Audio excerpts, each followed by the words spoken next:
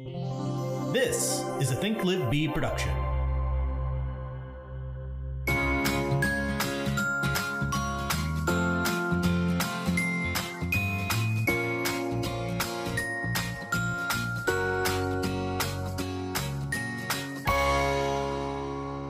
But no, remember when we went to, like, you know how our brokerage does the New Year's in October thing? Yes. So remember in 2019, we went to the New Year's in October celebration, and it's to like plan and set goals for the new year. Yep. And the whole theme was like 2020 vision. Okay. Yes. Remember yes. all that? And everybody was super excited about the new year and goal setting and planning. And we have this vision for the future and all of that. And then 2020 happened, and everyone was like, well, that didn't happen the way we planned it. And now all of a sudden, somehow it's almost 2022. I don't know. I have said this to like many people and maybe even on the podcast, but doesn't it feel like last year just didn't happen? Not that it didn't happen. Like, you remember it just fuzzes 2020, in. but it's as if 2020 and 2021 were one solid year. Yeah. Doesn't it feel that way? Because when I think of January, I think of January 2020. Yeah. And not 2021. Didn't we just start doing this podcast? Exactly. That's why I was so like, woo, when we were at 100. Yeah. And how did this happen? I don't know. Lost a full year of life, and I've got gray hairs now. But I mean, a lot I don't know still where those happened. came from. We didn't sleep in real estate. We didn't sleep in our own We didn't lives. sleep in real estate? No, I think we just kept trucking along. But it's so funny to think about, like how quickly time goes in the future and all that stuff. I don't know where I'm going with any of that, but 2022 is going to be the longest year ever. 2022, well, or the shortest. It'll feel the shortest because this just felt like 1 year and it was actually 2. Did you see the telescope launch that happened recently? Mm-mm. So this telescope, It's called the James Webb telescope, went up in the air. And What do you have to do to get named for a telescope? Get the name of a telescope. probably come up with the idea. Okay. Okay. So that, sorry, I don't know why that just made me think. Before we started recording, Kayla was talking about how she wanted to be like Confucius for some reason. And I was like, you want to be a philosopher? And now whatever you were just saying made me think of the Seinfeld episode where he wants to be the manager for the Yankees. And it's like, you don't have the qualifications for that. You can't just get a telescope named after yourself. But anyways, yeah, this telescope just went up in the air. And James Webb ran NASA in February of 1961 to October of 1968. So that's what you have to do. You have to So run become the head of NASA. Got it. Check. And what was crazy about this story was, of course, Pat and I always look at these like science articles. I think it's really interesting to think about space and time and all of that stuff. And I was reading the article, and they started working on this in the 90s. 97, I think. Holy cow. Crazy. 97 was like, let's come up with this idea of this is what we're going to do post Hubble telescope. 20 years they have to carry. More 20 than something years. Well, was it 97? Yeah. What year 97. What year? Yeah. 97 is when they kind of 24 years. got started in the development and idea of we're going to do this big ass telescope with all the new technology we have, because Hubble had no technology, and it was supposed to die a long time ago, and it didn't. It just kept going and stuff, but they were expecting Hubble to go out, so they were like, okay, well, let's go ahead and build this new telescope with new technology that can see even further out. And Hubble kept going, and they're like, okay, well, maybe let's reconsider. Let's not try to get this up as quick as possible. Let's do this the right way and take our time. So it went through like a series of different developers, from Lockheed Martin to and then it got passed along to another one, and finally this last company has had it for a while, and they've been building and they've launched it this past week. That's so cool. And so I was reading it, and obviously what comes to mind is like how far it's traveling. I think it 4 times it can see 4 times the distance, or it's going 4 times the distance. Do you remember? I don't know. Yeah, I'm not sure in comparison to the Hubble.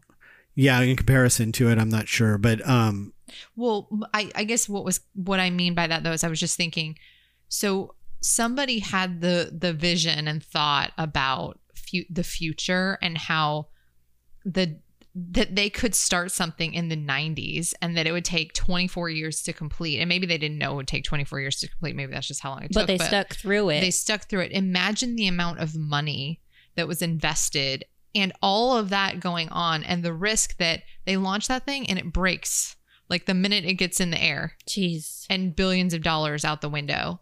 And yet somebody has the vision to put that together and keep it going. And get others to team up with him to make it happen. Isn't that crazy? That is so crazy. It costs about $10 billion. $10 billion. And like it could have just launched up the other day and burned into oblivion. I mean, it still can. So hold your breath. Yeah, well, that's true. It can at any time. Anything can happen. Well, so I don't know. That just was kind of made me think about how much, like I know personally and we do, like you hold back out of a fear of risk, or fear that something's not going to work. So why even bother trying it? And then there's people out there doing this and it makes you feel really small and insignificant. And like, wow, I wish I had the vision of like, what are things going to be like in 24 years? And I'm lucky, like I do enjoy thinking about the future and I can visualize things in the future pretty clearly, but it just, when it comes to the next step of like, let's implement these things is where things get hung up a little bit, I think. And this is sort of inspirational that 24 years and how many people and billions of dollars, and then what all that's going to produce over the next 20 years or 30 years. Oh yeah, it's going to be insane. What that's going to do for our lives and explaining the universe. Well, what I was explaining, Kayla, you'll like this. They, it's looking deep into deep space, and just like I'm not a scientist, and this isn't Radio Lab, but when you're looking at the sun, that light that's hitting the earth that you're seeing with your eye left 7 minutes ago. Yep. Right. So when you're looking in a telescope like this, that's looking however many millions of light years away, this is seeing 50 million light years away. So it's seeing 50 million years ago. The light that's hitting that telescope left those stars 50 million years ago. So those stars could all be burned out by now. We wouldn't know because we're seeing into the past. We're seeing into the past. So crazy? What they're doing is they're actually wrap your mind around that. So those telescopes are seeing 50 million years after the Big Bang into the past. That's what this telescope will do. Wow. So it's interesting when you really start to wrap your brain around what they're looking at. It's pretty amazing. So if they can get a mirror into space and then reflect it back to Earth, they can potentially see dinosaurs. No. Okay. Nope. Nope. Well, so obviously we're not scientists. I like marine biology. That one was my it in school. But this is fascinating. It's cool. Yeah. And they spend all that time researching and developing and not really having any immediate results, but still working through what's needed. That's the thing. To launch it. Like you don't know what you're really working on, I think. I mean, you do. You do. You have a few, and you know what you're working on, like, because you are visualizing the future and what this can do. There's got to be like a powerful passion behind all the energy you're putting in. Right. It's like everybody works on their own little thing. Everyone has their own. It's not like there's thousands of people working on this. And if you want to relate that to real estate, it's like you can have a vision for what you want to have happen. You can't plan everything down to the last second because there's other people involved. There's things that are unpredictable that happen, all of those things, but you can guide it in a direction. But what's important is to know what is the end goal. The end goal is to get this telescope, whatever it is, whatever it happens to be, up in the air, right? So you can have your goals, and you can kind of aim your goals towards what you want at the end of the day, whether that be, I want to have 100 units sold this year, or I want to hire 3 people. I want to hire my first assistant. But if you don't set those goals, if you don't cast the vision, then it's not going to happen. So Not that we're trying to compare selling houses to learning the secrets of the universe. It is analogy. Well, and it's good. What would you call it? You said it's inspiration. Well, it's a good inspiration. I think we talked about when what was the shuttle that launched, the SpaceX shuttle? SpaceX. I think we talked about in a podcast there. It's inspirational to think about the team of people that it takes to do something so massive. And so this one sort of struck a chord too, that, oh my gosh, not only was the amount of money and people, but the time that they've been working on this thing to get it out there. It's easy to say, oh, they've been working on it since the 90s. But then think about that, like what we just talked about, like every day, like somebody went into an office, thousands of people, different offices around the world went in and they worked on something and then maybe left the project 10 years in.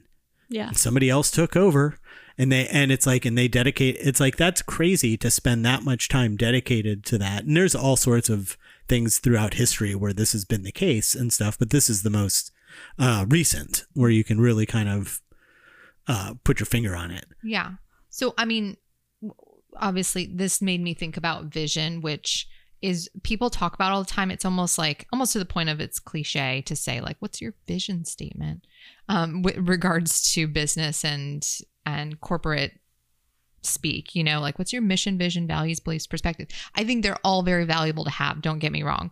But I think we don't really know most of the time in your career, you don't really know what your vision is unless you've really sat down and thought it out.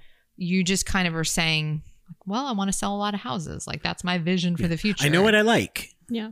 You know what you know at that time. I know what I like and I know what I don't like. So my vision is what I like. And it's like, and it is a weird internal kind of, I'm going to ask philosophical sort of question. I'm going to ask myself what my vision is, and then force myself to answer it, whether it's out loud or written down. Yeah. And sometimes it can sound so vague that it's, if you aren't able to clearly visualize it in your brain, then it's harder to articulate it to others. Does that make sense? Sure. Yeah. And don't you think that by practicing and doing it over and over again, it gets easier? Like I think that one of the things that has made it easier for you to tell team members about what the vision of the team is this podcast. Now, we don't want every listener that we have to go start a podcast. That would be competing with us. Don't do that. But I can tell you that by coming on the air once a week, every week, and talking about real estate and talking about the vision of your team and all of those things, that it becomes much more of a well-rounded idea that's easier to explain every time you do it. Yeah, and then you can execute from that. Well, so I think one of the things that helped me, because again, I like planning and I like looking into the future and planning that out. That's fun to me. It may not be fun for a lot of people. It may even be weird that I sit on my back porch and plan like at least once a week. It is. But that's what, for hours too, guys. Not like she doesn't go out there for like 5 minutes. She's for hours and hours with notebooks, calculating and planning and calculating and planning. Do you at least use your Remarkable book so that it's logged? Oh my goodness. I don't know where that is right now. But listen, this let me just go off tangent or go on tangent. On a tangent. Mm-hmm. Let's do that for a second.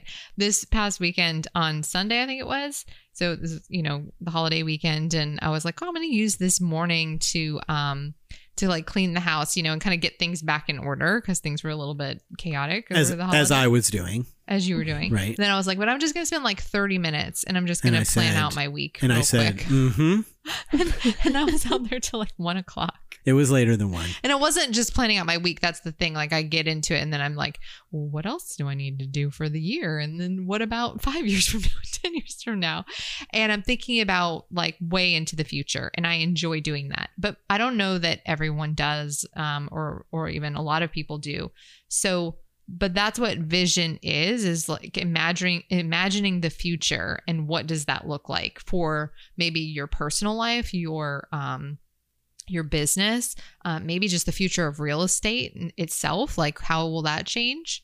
And then Sorry, Kayla was giving me a weird look. I thought I heard my phone going off. I'm sorry. You want to donate to KW Cares? No. It's Chip to do when the phone goes off in a class. So anyways, so thinking into the future, looking into the future, that's what vision is. And so if you're not sure if you like doing that, I mean, obviously sit down and practice and think things through. But what I found really helpful was taking strength finders. We've talked about that before. The strength finders assessment is like, it's something you can take online, and there's a little book that goes along with it. And it tells you what your top 5 strengths are. And one of mine is futuristic. And I was like, oh, no surprise there. Like, I like to plan and look into the future. But what it's really useful though, because it tells you how to use that in your work and how to sort of schedule time for it. Because if it's one of your strengths, then you'll actually be more productive if you make sure that you have time to do that work. Mm-hmm. That's your best kind of work.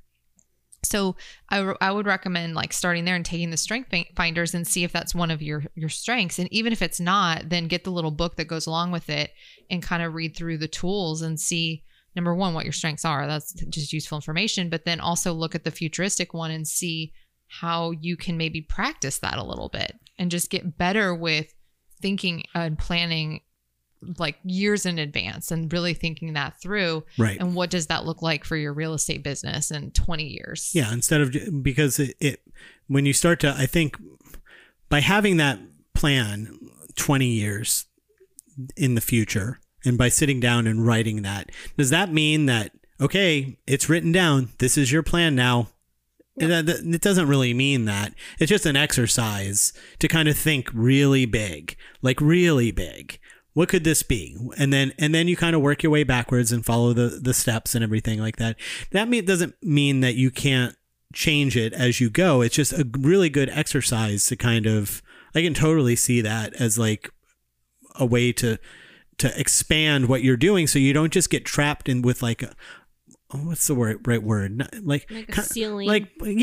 Or I'm thinking like tunnel vision. Yeah. Or like with blinders on or something, where you're just doing day to day, and it's like you miss opportunities. Well, with them on. And when I don't know, I mean, I would feel like after a while that would kind of get, I don't know, like I could really see myself getting stagnant and bored and frustrated and upset. And why am I even doing this? What is the point of all of this? Why don't I should just find something else. And I hate these people. Like you could run down these these pathways really easy. But I think maybe by kind of sitting down periodically and writing this vision out, and how much does it change? Yeah. Yeah. And I know I know this is different, but maybe kind of falls in the same category. That I know when you take like bold, which we've talked about on here before, that you write a letter to yourself, right? About kind of like of where I want to be, like those, and the short term, like next year, or in 2 years or whatever, and you send this letter. Is that what happens? Or they keep it and then they send it to you or something like that? Yeah, they send it to you. Right. So that after the time, so that you can kind of get it a year and you're later. like, oh, I forgot about this and stuff, and kind of see where you're at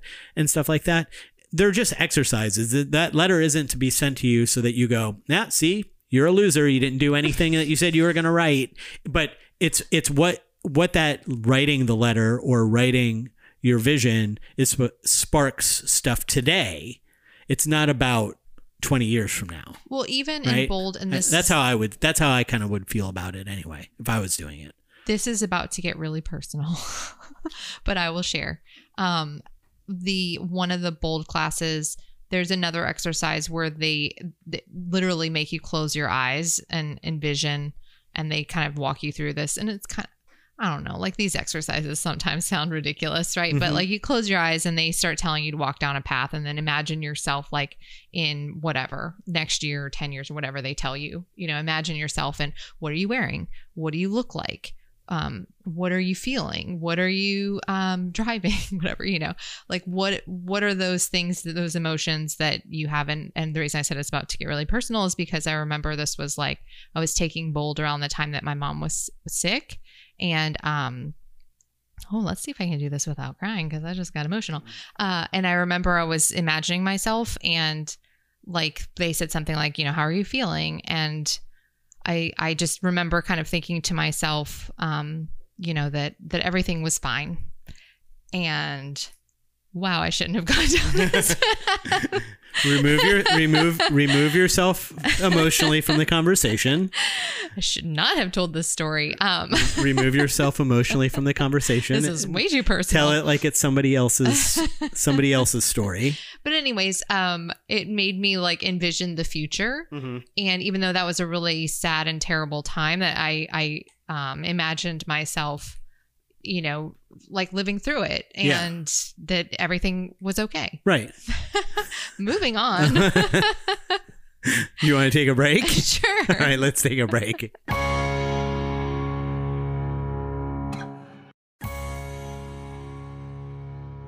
And we're back.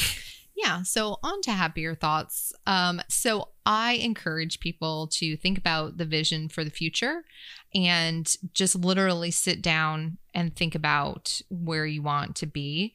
And I do think it's helpful to think about like the industry itself and where are things going. That's being a futuristic person. Like imagine if you could be one of those people who like thought about something before anybody else. Like what's the next big opportunity? What's the next big thing in real estate? Kayla, you got one? Not for real estate, but I went ahead and I bought some tubing. And on the sink you have the little pump for the soap dispensers. Well, I got tubing long enough to feed to the bottom, and I put it into the refill bucket of the soap, so I'm not refilling the little bottle you screw up to it. So you invented something? That's mine. Now, if there was like a futuristic need for a soap dispenser that refilled itself, then I would be like, cool, but that's just an invention. But it's an invention that I haven't seen in the stores, so I was really proud of it. I only thought of it last night, so that's why it's top of mind right now. I don't just hold on to that. And well, now you have a prototype, so that's you can sell that. But anyways, Shark Tank. Yeah. But so I was listening to something this year, in fact, and I think it was maybe like a mastermind thing or something, and they had a guest speaker, and she was kind of saying like, remember when you were a kid and you said you were into marine biology? Mm-hmm. Okay, well, so was I. I think that's just like a kid thing. I wanted to be a marine biologist. I was in high school. Oh, okay, I was like a little kid when Free Willy was a thing, that movie.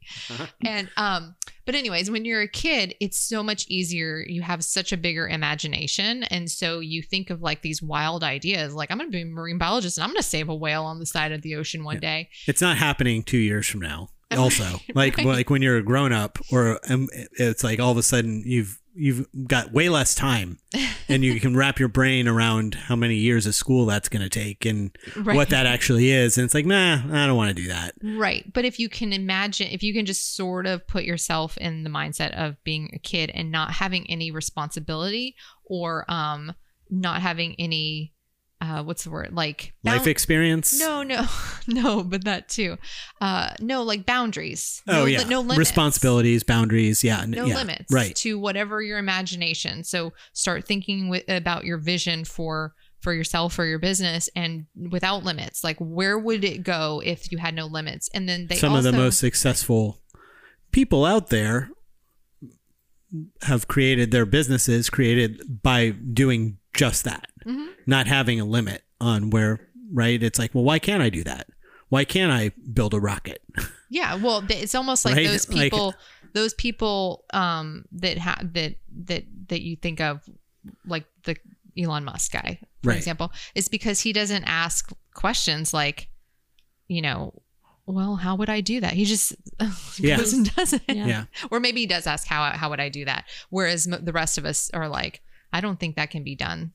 Yeah. I don't know. Yeah. It's just a different mindset. But if you can, for a little bit of time, remove your limits and just think about as big as you can go, as long as you can think of, and what all that is, and write it down, then you'll be on the right path to a vision. And the other thing they talked about in that particular thing I was listening to was that it also helps sometimes, and Pat, you were kind of describing this, is to actually just write down different visions, because sometimes that's the problem, is that people have a hard time coming up with the concrete vision for their future, like like, okay, I want to be here in 10 years, like from start to finish. What we're not talking about a business plan. Right. When we're talking about vision, we're just talking about ideas. Like, where would you want to be? Yeah. What would make you happy? Like big ideas, like big things. Like, what would that be? Not little things, big, huge things. And it's an exercise. This is all an exercise. That's why it can change whenever you want it to change. Well, and they were suggesting, like, because most people don't have this skill to be futuristic and look into the future, is to just do it a couple different times and actually have different visions for themselves. And that's just a good exercise to do. And then as you figure out how to do it and how to think more clearly and see it more clearly, then you can fine tune it to, like, well, of these things that I wrote down, what is most important here? I think there was an exercise we did recently as a team. Yep. That was pretty much what I'm describing. Yeah. You had us kind of think, write out what our 10-year looked like. Yeah, and by the way, everybody was on vacation all the time. Yeah, and I was like, what? I heard about that. Who's working? Yeah. Just kidding. But seriously. Trips were important to us. That was a common factor. Well, make sure everything's covered before you guys go. But the point is that, yeah, like you wrote down a bunch of different things and then like narrowed it down, right? Okay, of all of this stuff, without limits, everywhere we could go in the future, everything we could do, what's most important on this list? And then you just kind of are able to work down to a more clear vision of what's important. And that's a good place to start. Yeah. And then, it's going to change over time. And then it helps you break down timelines for a lot of those things too. Like, I think that for me, personally, like for my business vision, it has changed because number one, me. well, just I came in and messed it up. No, but I mean, it changes because you're a different person. Like, I'm a different person today than I was 15 years ago. Mm-hmm. It changes because people you're around, but it also, then what I was getting at is that I don't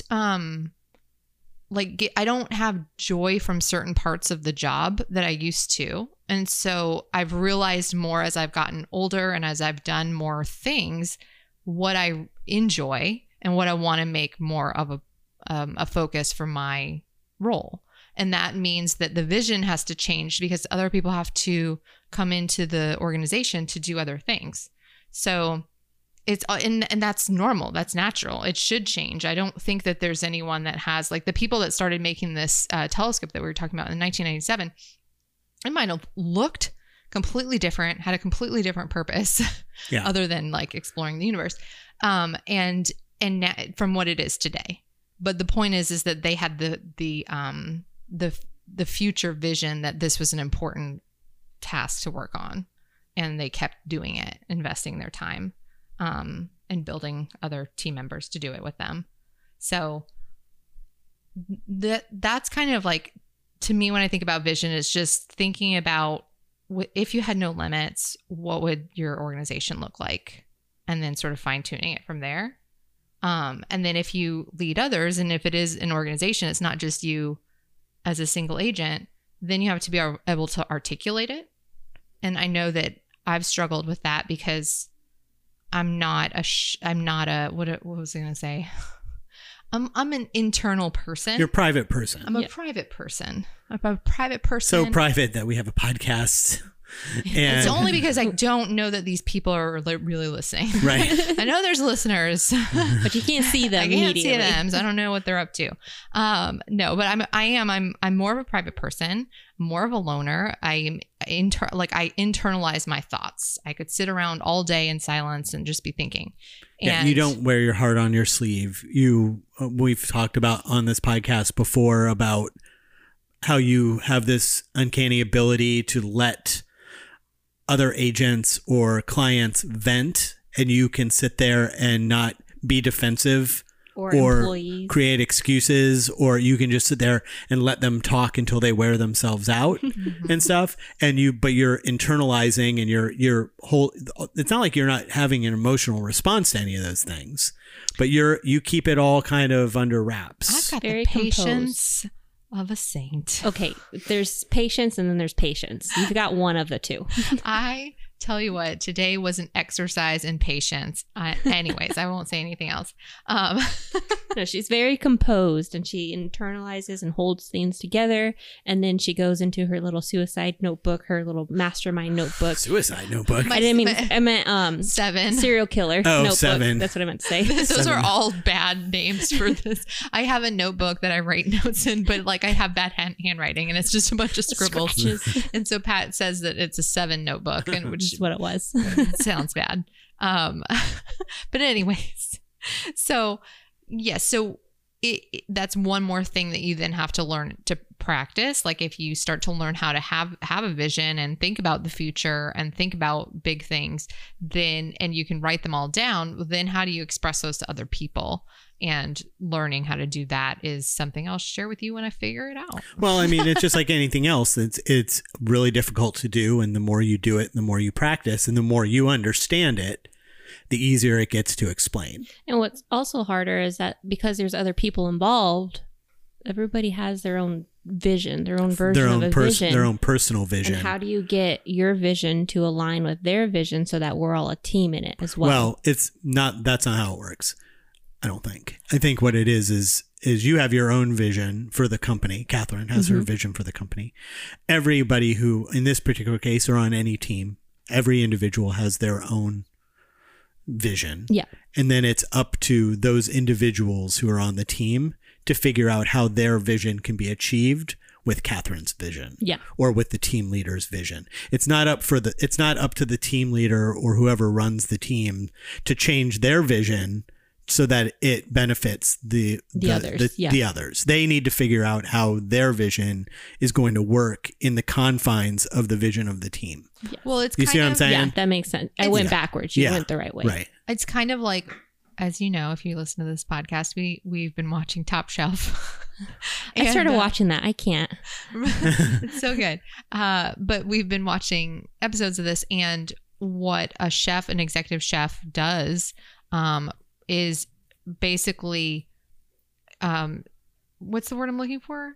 Implements the vision of the owner of the restaurant. Right. Whatever, all the way down to the way I want this little piece of butter folded into a rose on top of this platter. Every little piece of whoever owned the restaurant or conceptualized it and came up with all the ideas. But the chefs might have their own style, their own vision. They might come to the owner of the restaurant and say, hey, I've got this great new dish I wanted to share with you. I think it would fit in with our menu. And you might collaborate with them on that. But ultimately, that owner, whoever is in charge, and maybe it's the chef themselves. That's always the best restaurant. Those are the best restaurants where the chef owns it too. They are always going to say, well, I like that idea, and I think you should do it this way and tweak it a little bit so that it fits with the overall vision that they have, because that entire vision that created that restaurant is up here, and I'm pointing at my brain, and they've done their best to conceptualize it to tables and linens and plates and dishes and all of those things so that it comes together and creates an environment that people feel good in and have good food in. But ultimately, where am I going with this? It's the owner's vision that is the overall story of the restaurant itself. That's what people see from the outside looking in, is the owner's vision. And it's so easy. Like, you can go into a restaurant and you can feel a certain way, right? The way that it's designed, the food that's being served to you, the atmosphere.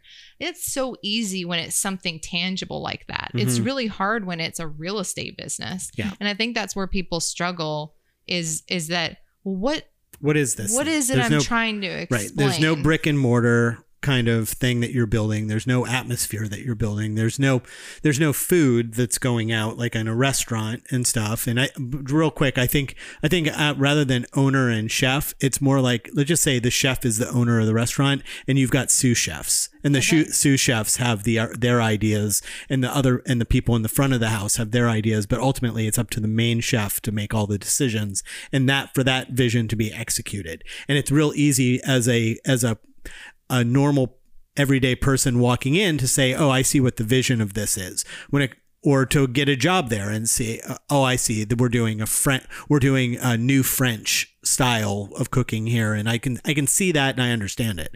What you're saying is with real estate and a real estate team and the vision of if you're a single agent with one assistant, or you're talking about what your vision is to potential clients, how do you explain what that is? Unless you practice explaining what that is. Yeah. How do you explain what that is unless you sit down and write out, what is my vision? Mm-hmm. What is it that I'm trying to do? What is it that I'm trying to say? What is it what's important to me, and where do I want this to be in 10 years? And if you do that, you do it over and over again, like we said, change it, do it from a different direction, from a different perspective. It's not about what that end thing is. It's about getting it from your brain to your mouth in a cohesive way that it makes sense to you and to anybody else that you would be explaining it to. Can I? Right? Yeah, yeah. And that reminds me, and this is a little bit off topic. We're going down a rabbit hole. Mr. Rabbit, wait! No. It's a little bit off topic, but it's all kind of the same. So when I first got into real estate, somebody told me that you have to have an elevator pitch, which is basically, I need to be able to tell you why you should work with me in the amount of time it takes me to get in an elevator and get to the next floor and get off. And it comes from being able to pitch a television show to a producer. That's where that comes from. Yeah. And so I guess I think of this the same way, is like, I need to be able to, if I'm talking with people and trying to recruit them, and I'm not trying to claim that I figured this out, because as I said, I haven't, but I need to be able to explain just the same way that I need to be able to quickly explain my unique value proposition to a seller if they want to, like, why you should work with me. I need to be able to explain to somebody that I might want to hire, or that's looking to join a team, why they would want to work on the team, and what is the vision for the organization that they like, so they can see why would you want to be here. Right. You know what I mean? Yeah. So it's really important to know what it is. And it's a show about nothing. There's your elevator pitch. Well, why are people watching it? Because it's on TV. But I think that's really important. Somebody asked me the other day in a listing appointment, they said, why are you with the company you're with? And I was like, what? No one's asked me that question before. They obviously printed out a list of some website of like questions to ask your real estate agent. Right. Anyways. That is a weird. And let me just say for a moment. Let me just say for a moment that I view, like, we are with Keller Williams. I love Keller Williams and I would not go anywhere else. But I view this as like, this is my business, and I've owned my own business for years. And so I was kind of like, who cares about the brokerage? You're getting like me and my team. Like, you're like working with us. It's like, a real let me tell weird, you why. That's like when you hear somebody say, oh no, we've hired a Coldwell Banker agent before, so we know, so we didn't like them, so we're going to go with brokerage B. And it's like, what? That you just have such a zero understing. And I think we started using Powered by Keller Williams. Yeah, we weren't the first people to use that, but we didn't make it up. Yeah, but I think it makes the most sense in how to explain what this thing is. Yeah. Well, and it says like, we're a boutique style brokerage with the power or the resources of a what is it? One of the largest. I thought I was just going to companies. spiel that out, but it didn't come out. Whatever. Point is, that question really, I answered it, and I answered it fine, but like there was like a split second where I was like, what the what? I've never had to answer this question before. I better really quickly figure out why I'm with my company. Now, luckily, I know that internally and was able to really quickly explain that, and I think articulate that to them of why I value Keller Williams. But it's the only reason I was able to do that is because I think I've said it so many times over the years that it just came out naturally. And I didn't have to think about it. So same thing should be for like why you should work with me, why you should work with my team, why you should work with our brokerage. And then when you start to hire people, why you should join our team. And that is the vision part. Mm-hmm. It's the value proposition for a team or an organization is the vision that you have for the company. And why would they want to be a part of that? And why would they want to be working towards that with you? Coffee. Coffee is the most important thing. Well, you have to, if you have a bunch of people on a giant sailboat and you don't tell them where we're going and how we're going to get there, then how do they know which direction to aim the sail? Yeah. Right? You have to be able to explain in order for them to work the best possible way they can for you, they have to know what the end game is. Now, you're allowed to change that end game. Of course, that's what your business planning is for. But in order for you to write your business plan, you have to have a vision for yourself. And of course, that can change too. But that will in turn change your business plan for the following year. One of the things that, and I don't think I'm alone. So I think a lot of times people maybe don't share their vision as often as they should because. You mean with the team? With the team, yeah. And we say team, there's a lot of people listening to this that, we're not talking about a team with 12 buyer's agents and 5 transaction coordinators and ISAs and you could be at any different level and your assistant. Well, you should, no matter where you are, you should have a vision for your future. And if the vision for your future involves other people working with you, working under you on a team, then you should be able to articulate that vision to them. That's the only way you're going to, they talk about attracting talent, and that's part of it. And that's why, I'll circle back to what I was going to say, but sometimes it can feel frustrating, I think, when you're trying to hire people because you don't have if you don't have a really big team already. And sometimes you'll look out and you'll see a real estate organization that's already living their vision. I can't think of a better way to put it. You can see really clearly what they're trying to accomplish because there's 50 people on the team. But it's harder when you're a smaller team and you're growing. You're in that stage of trying to get things rolling, or you're even somewhere in the middle of where you want to be.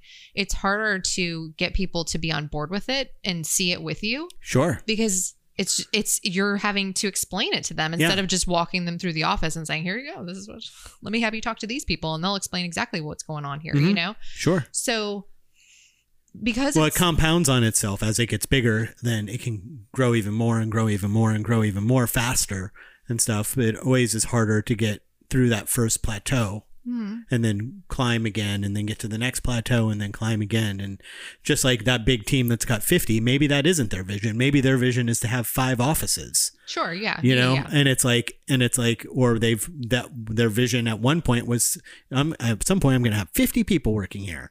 Right. And then by the time there's 10, it's like, my vision is to have 3 offices.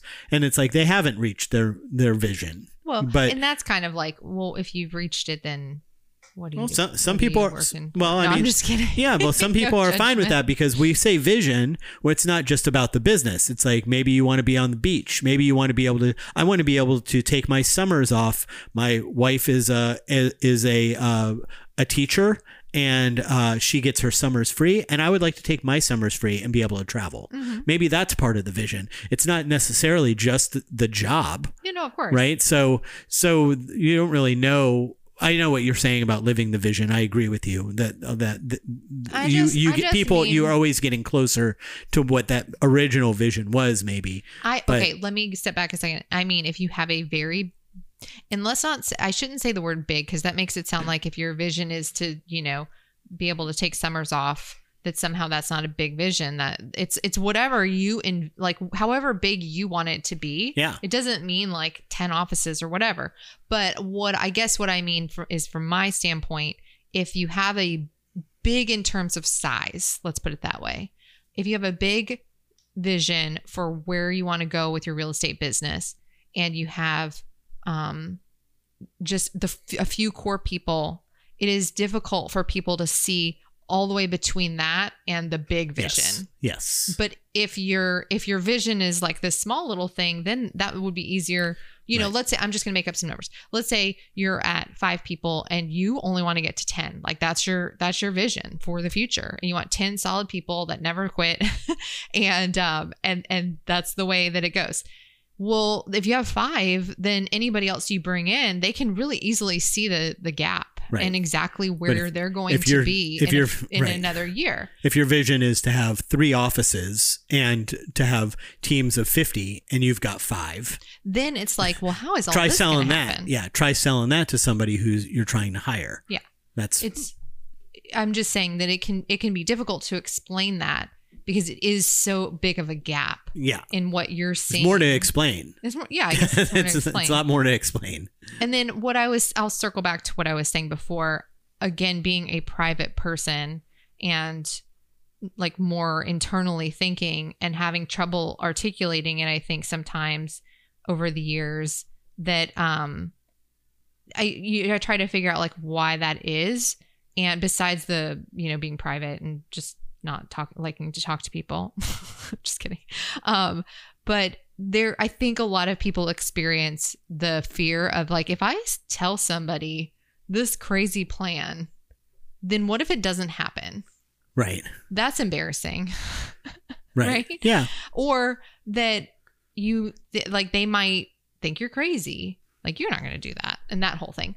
I'm just saying, I know people experience that. Sure. No, I get that. And so I think though, what I've learned over the years is that you just have to start saying, I don't care. Like, I don't care what happens. I mean, I do. It's also, but like, I don't care about somebody's thinking today. I only care about the end result. Does that make sense? Mm-hmm. yeah. I think that's partially true. I think maybe some of it is not understanding the importance of sharing that vision, of how important it is. Right. So it's like, yeah, I'm not going to get into all the minutia of all of the ideas that I've got for what this could be down the road and what I would like to see, because it's not their business. Well, let me and it's tell like, you- and I'm not going to get into all of that because it's like, it's not important. Why am I going to get into Well, all? can I tell you? So, as time goes on, you realize it is important. well, you think it's not important because, and I'm just being real. Like you hire somebody and you think like they don't need to know this. Like They might not even be here in they're 6 not even months. be here in 6 months. And I don't mean that you don't think they're doing a good job or anything. You just like you can sort of just feel that way as you're starting to hire people, and then because there is a high turnover rate when you're first hiring. Yeah. Like I don't care how many times you take career visioning and stuff, you will make mistakes in hiring, and you will hire wrong people. People will leave, and you will get a little bit desensitized to that and start to think that like it doesn't matter. Like they don't need to know my personal inner thoughts. Yeah. But maybe that's the complete wrong way to go about it. And maybe I have no regrets about anybody. No regrets for the But- people I fired and the changes I made. but I just mean that you know, maybe though, like sharing and really sharing huge big picture thinking from the very beginning is actually what makes the difference. It'll drive the right people. Right. And again, no regrets on anything. I'm just saying, don't be like me. Yeah. I guess. Well, it's like, kind don't of- hide it inside. It's kind of, I don't know if this is exactly the same thing, but when I was in my 20s and we all had I had a bunch of roommates, we all big group of friends, and we'd all hang out and stuff. I had this one friend, I won't say his name on here, who dated a lot of girls and fell in love with every single one of them. Aww. Every single one. She's the one. I'm in love. There was a time by year 2 or 3 that I was friends with this guy that I just stopped learning their names. I was like, we'll wait. If you're around in 6 months, then I'll have a conversation with you. But I'm not going to, because I've been burned so many times, right? Because you invest this time, you become friends with this person, and he dumps her or they break up and that person's gone forever. And it's like, well, that was a big waste of time. Why did I invest all? So you just stop investing the time in that.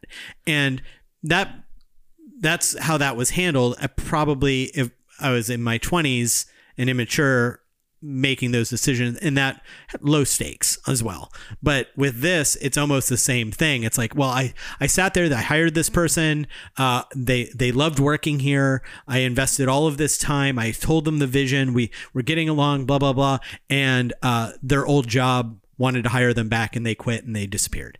And it's like, well, how many times are you going to get burned before you're just like, I'm not going to give them, they don't need to know the vision. Yeah. But that's part of being a good business owner, is not letting that happen and continuing. Well, that's the changing point, though, is like the first couple of times you hire somebody, they don't work out, and you hire somebody again, they don't work out, and like 3 or 4, and you're like, okay, well, I'm going to stop like pouring into these people and just see what happens. Yeah. And then like you get a few more, and then you realize, like, you know what? I'm just going to do it and do it right every time. I'm all in, and whatever happens, happens, because you realize that ultimately you don't have control over if people stay or go. Right. And but so you have to do it the same way. All you have control over is going through the process and making sure that you're finding the best people to fit within whatever your vision and values are. Yeah, because if you don't go through the vision you're like, I'm not doing that. That's it. They'll get some tiny piece of a vision or whatever and stuff. It's like that person could end up being your Kayla. And then they don't know what the vision is, because now they're there for 2 years or 3 years and you've never really gotten into it. And it's like, that's not, you don't want that, right? You don't know. Then Kayla makes her own vision. Then Kayla creates nothing to do with right. that vision. And look at how that turned out. Can I tell you, I did, well, I'll just real quick say, the first year Kayla was with me, she got to go to family reunion because I had a ticket.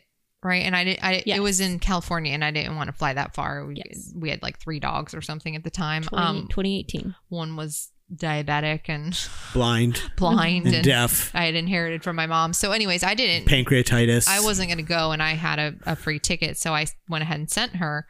And I remember she came back with like this whole like business plan vision drawn out. And I was like, well, that's not what I had in mind. I still have it. I was like, I'm gonna have to straighten her out. No, I'm just kidding. But I still have it. It wasn't too far off. It just, the numbers were super low because I didn't know any different. I didn't know any different. No, I hope we sell 5 houses this year. I thought it was great. Where was I going? You Pat, when you were talking, and it reminded me of the Parks and Rec, where he's interviewing the guy, Ron Swanson is interviewing the guy for the job. And he says, what do you hope to get out of this job? And he's like, like a week's worth of money or something like that. Yeah. So all you have control over is the process of learning about people and seeing and telling and sharing with them, like, here's what the job is, here's what the company is, here's where we're trying to go, and then seeing if they like the sound of that and like what their expectations are. And if they're like, if they don't seem like they're on board with what you've got planned, then they're probably not going to be a good fit. Yeah. Even if you think they seem like a nice person, they might be a good sales agent. If they don't fit in with that entire thing, if they're like, oh, I thought this was just like a small little company, I don't really want to be on like a huge team. Okay, well, our vision is this, so maybe that's not going to work out. Right. And you want to know that now. Yeah. Like what? Because again, then that would be truly a waste of time. Yeah. To bring somebody on that isn't long-term a fit for whatever the reason. Right. Then what's the point?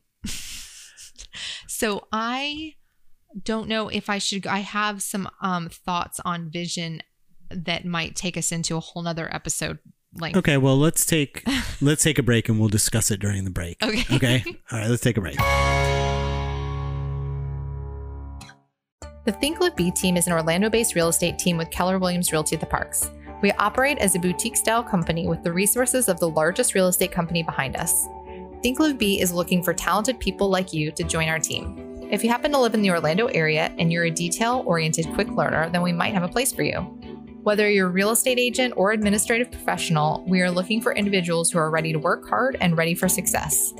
If you're ready to join the team, visit us at thinklivebe.com. And we're back. Hi. I wanted to read this. Oh, okay. Well, I was just going to say real quick that we've decided that we have a bunch more stuff to say about. Oh, about vision? Yeah, that we were going to kind of hold on to and then maybe get into next week or the week after. And we'll see how we feel. And we'll see how we feel. So in the meantime. But it was more, can I just say that it was more about like the vision can mean, your own personal vision for your business or your personal life, but it also is about, vision for the future. Like, can you imagine real estate, the industry in 10, 20, 30 years? What will change? And so more about visionaries in our industry and just kind of some ideas that have come about in the last 10, 20 years. And what's the next decade or two gonna look like? Yeah. I mean, I don't know, but I thought it was an interesting conversation. So maybe it'll spark some ideas. Robots. Robots? Mm-hmm. Can I replace myself with a robot? And how much does that cost? And let's start saving for it. But anyway, so we'll save that up for another episode because we're running out of time on this one. But I did want to read one of my fun affirmation cards. Yeah. Do you want me to say what it is? Yeah. So Pat got me for my stocking. We do stockings. And I usually stuff my own stocking because that's what my mom always did. She stuffed all of our stockings in her own, you know? Yeah. And then it wasn't until we were much older that we would start adding little things to hers. And so Pat started to add little things to mine. So he bought me this little deck of cards and it's called Affirmations at Work. No, Affirmators. Yeah, that's at work. It's a deck of, so they're kind of funny. They're written by this improv actress. Her name is Susie Barrett, and she's been on Comedy Bang Bang and a few other improv podcasts and stuff. And she's very, very, very funny. So I was like, oh, let me go check those out. Because we always kind of, affirmations and that kind of self-helpy sort of thing, I'm always... Cracking on Kayla. I come from the school of rub some dirt on it, quit crying, and get back to work. Kind of an attitude. So I think they're kind of funny. But these are supposed to be funny to a certain degree. So. Yeah, it says 50 affirmation cards to help you... to help you help yourself without the self-helpiness. Right. So that was really hard to say. That was a tongue twister. But yeah, so I'm just going to pull a card and read it. Yeah. And see what happens. Ego is what it says. When my selfish ego rears its ugly, screaming little head, I calmly toss it a Xanax and ask it to leave me alone. I'm a big, generous person, and in the grand scheme of things, it doesn't matter if someone else gets credit for my idea. Because at the end of the day, when you really stop and think about it, the idea might end up being bad, and then they'll have to take the fall. So there. It kind of reminded me of, what is that from SNL? The Deep Thoughts. Oh, yeah, like a Jack Candy. Jack Candy book my brother used to have. Yeah. That's funny. Kayla, do you want to grab one? Yes. You get to pull from the deck of cards. Kayla's moving her microphone. She's standing up and walking across the studio with her headphones on. We're going to see. She's got the cord. This has disaster written all over it. Oh, her picking this card out and then reading it. Back to her chair. Maneuvered. This might be a new segment. Aww. Oh, no, it's a meerkat. I thought it was biscotti. She does look like a meerkat. Value. Aw, I am a valuable member of my team, and I bring a unique component to this job. I will not accept any self-conscious doubts about whether or not I belong here, and all inner questions about my own worth must be submitted in writing. Then subsequently, thank you, burned in a tire fire. That sounds good. That's fun. I like it. Okay, good. Well, we can do that on and off throughout this year. I think that there's actually 50. Yeah, well, there's also like 5 other decks that I just didn't buy. Oh, okay. So thanks, Santa. Thanks.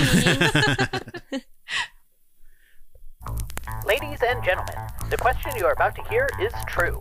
Only the names have been changed to protect the innocent.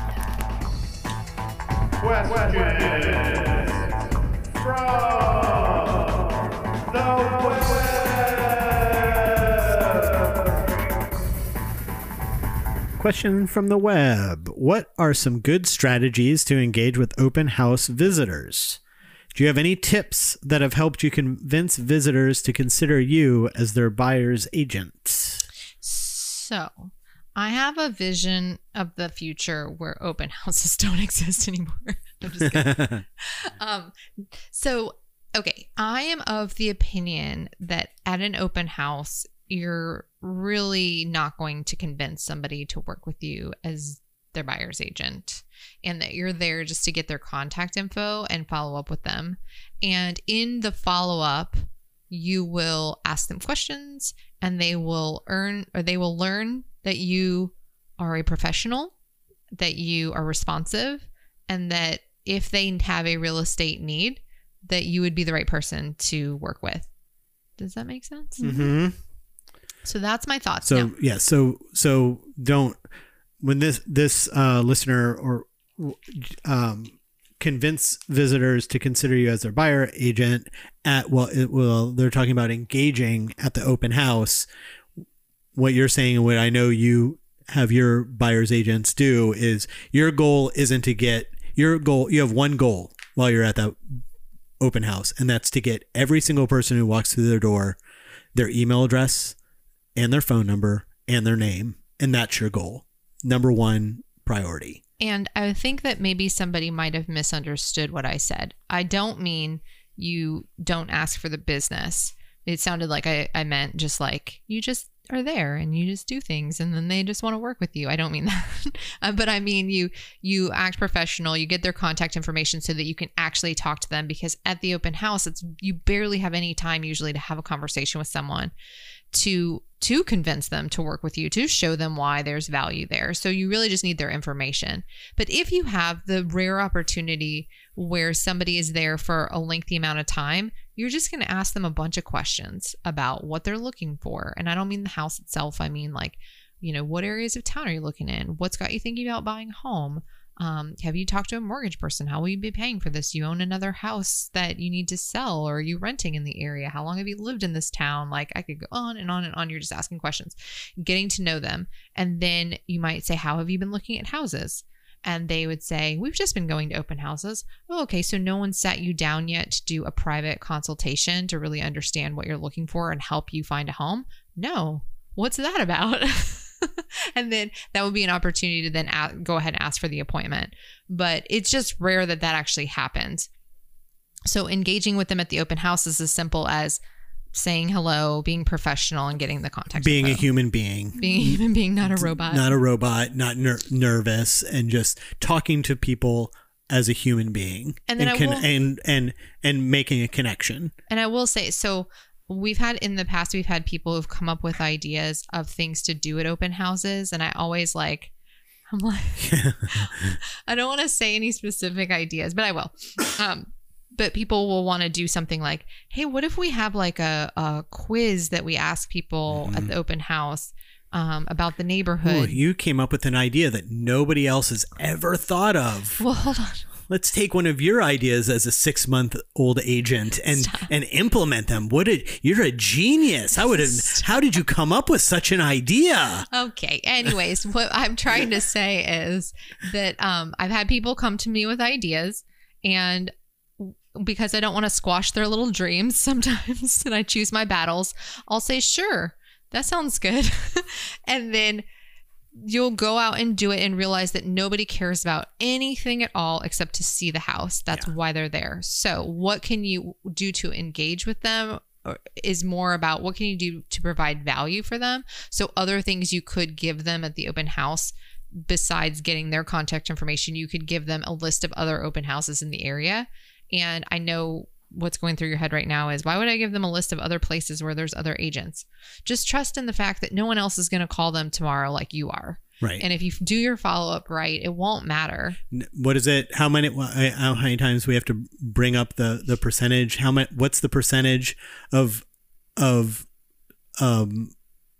was it 2% of the agents do 90% of the business or something like that? Oh, well, no, it's probably the 80-20 rule. It's like 80% of the business is done by 20%. Right. I think I just saw though that 200 agents are going to do like, I don't know, most of the real estate. Yeah, like 90%. Right. 94, 96. Yeah. So it's like, you think about that. You want to be a good agent, just do the follow-up. Because chances are they went to 4 other open houses, and those are all 4 jabronis who don't know what they're doing. and they're not going to do the follow up, and they don't, you know what I mean? So it's like, just do the job, get their contact information, follow up with them. If they're hot that day or the next day, even if it's on a Saturday, call them on a Sunday. You don't get a hold of them, you call them on Monday. You don't get a hold of them, you call them on Tuesday. You don't get a hold of them, you call them on Wednesday. I'm gonna make Pat my sales manager. You do that because the other person isn't doing that. That's how you get them. He's like a military guy. He's like, you do this and then you do this. It's not, it's the job itself. That part of the job is not hard to do. Yeah. It's hard to be disciplined to do it. Of course. Yeah. The job itself is not hard to wrap your brain around. It's actually sitting and doing the job and having the commitment and the dedication and the follow through, all of those things. And that's the difficult part that you have to seek your best to do. Oh yeah, we're listening to Seeking the Best. This is our podcast where we seek out the best in ourselves and overcome the personal and professional hurdles. Hey guys, remember to rate and review us. No, but listen, I was doing it without looking. I know. Was trying to show yeah, That was really good. I'm your host, Catherine Stelgis, and across from me is my co-host, Kayla Boundy. Hello. And our other co-host, sound engineer, producer extraordinaire, Patrick Fatica. Hello. Thanks for listening to the end. Almost to the end. Almost to the end. But anyways, okay, back to the open house thing. What I was saying about engaging is it's really about asking questions. That's how you engage, and then providing value with, if you're going to give them anything, you could give them neighborhood information and or other houses that are around. And then that's a good reason. I think when you follow up with them the next day, if you didn't know anything about them, but you knew that you gave them an open house list, well, then you automatically have something to talk to them about. Right. Did you go to any of those other open houses? What'd you think? What'd you think about the other open-ended open houses? questions? Yeah. Yeah. Let them talk. So be a human. Note that we should put that back on the list of things to do. Right. Anyways, that's my thoughts on that. Good job. Good job.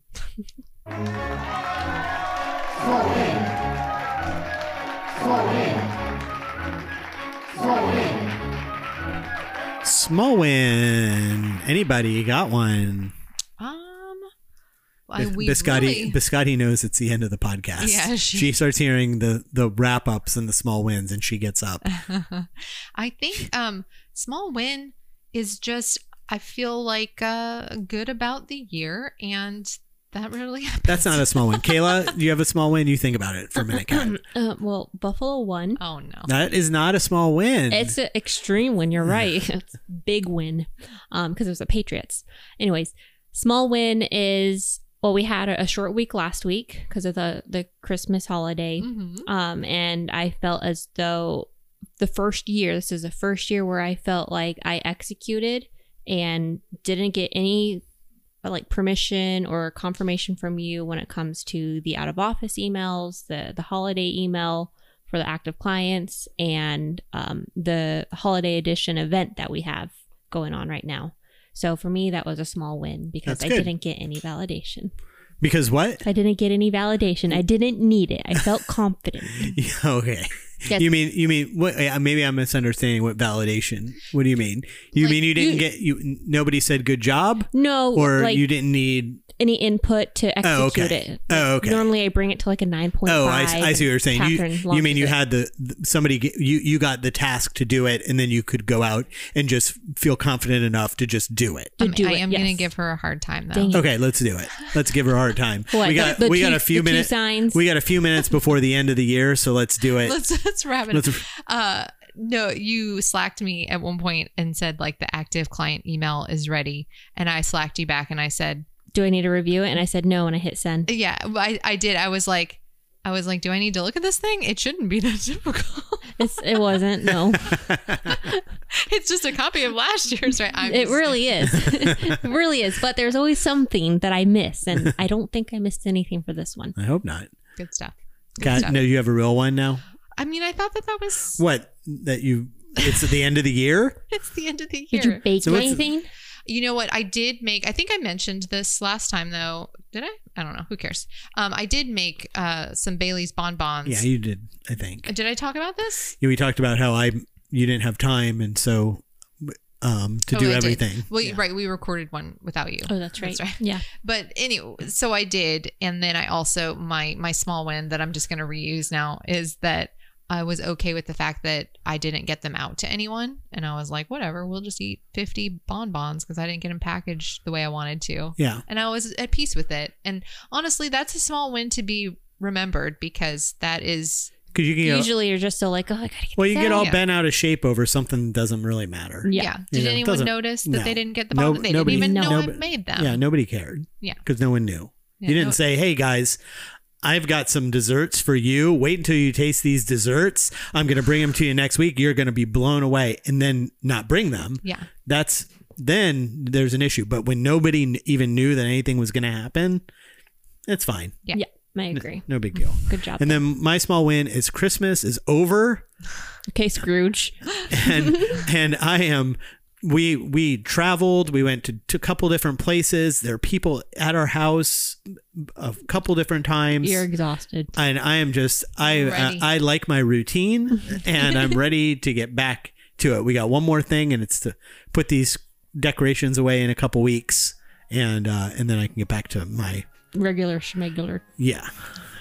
I know. It sounds lame, doesn't it? It's a little bit. I know. I get it, though. I get it. Yeah. Routines are important. I like it. Hey, guys, remember to rate and review us on iTunes. It really helps new listeners to find us. You can also send questions, letters, and stories to us at our website, unseekingthebest.com. You can leave us a voicemail. We'll play it on the show. Send us a tweet at Seek the Best Pod. And for Kat, Kayla, and myself, thanks for listening, and we'll figure this all out next week. Adios. Bye.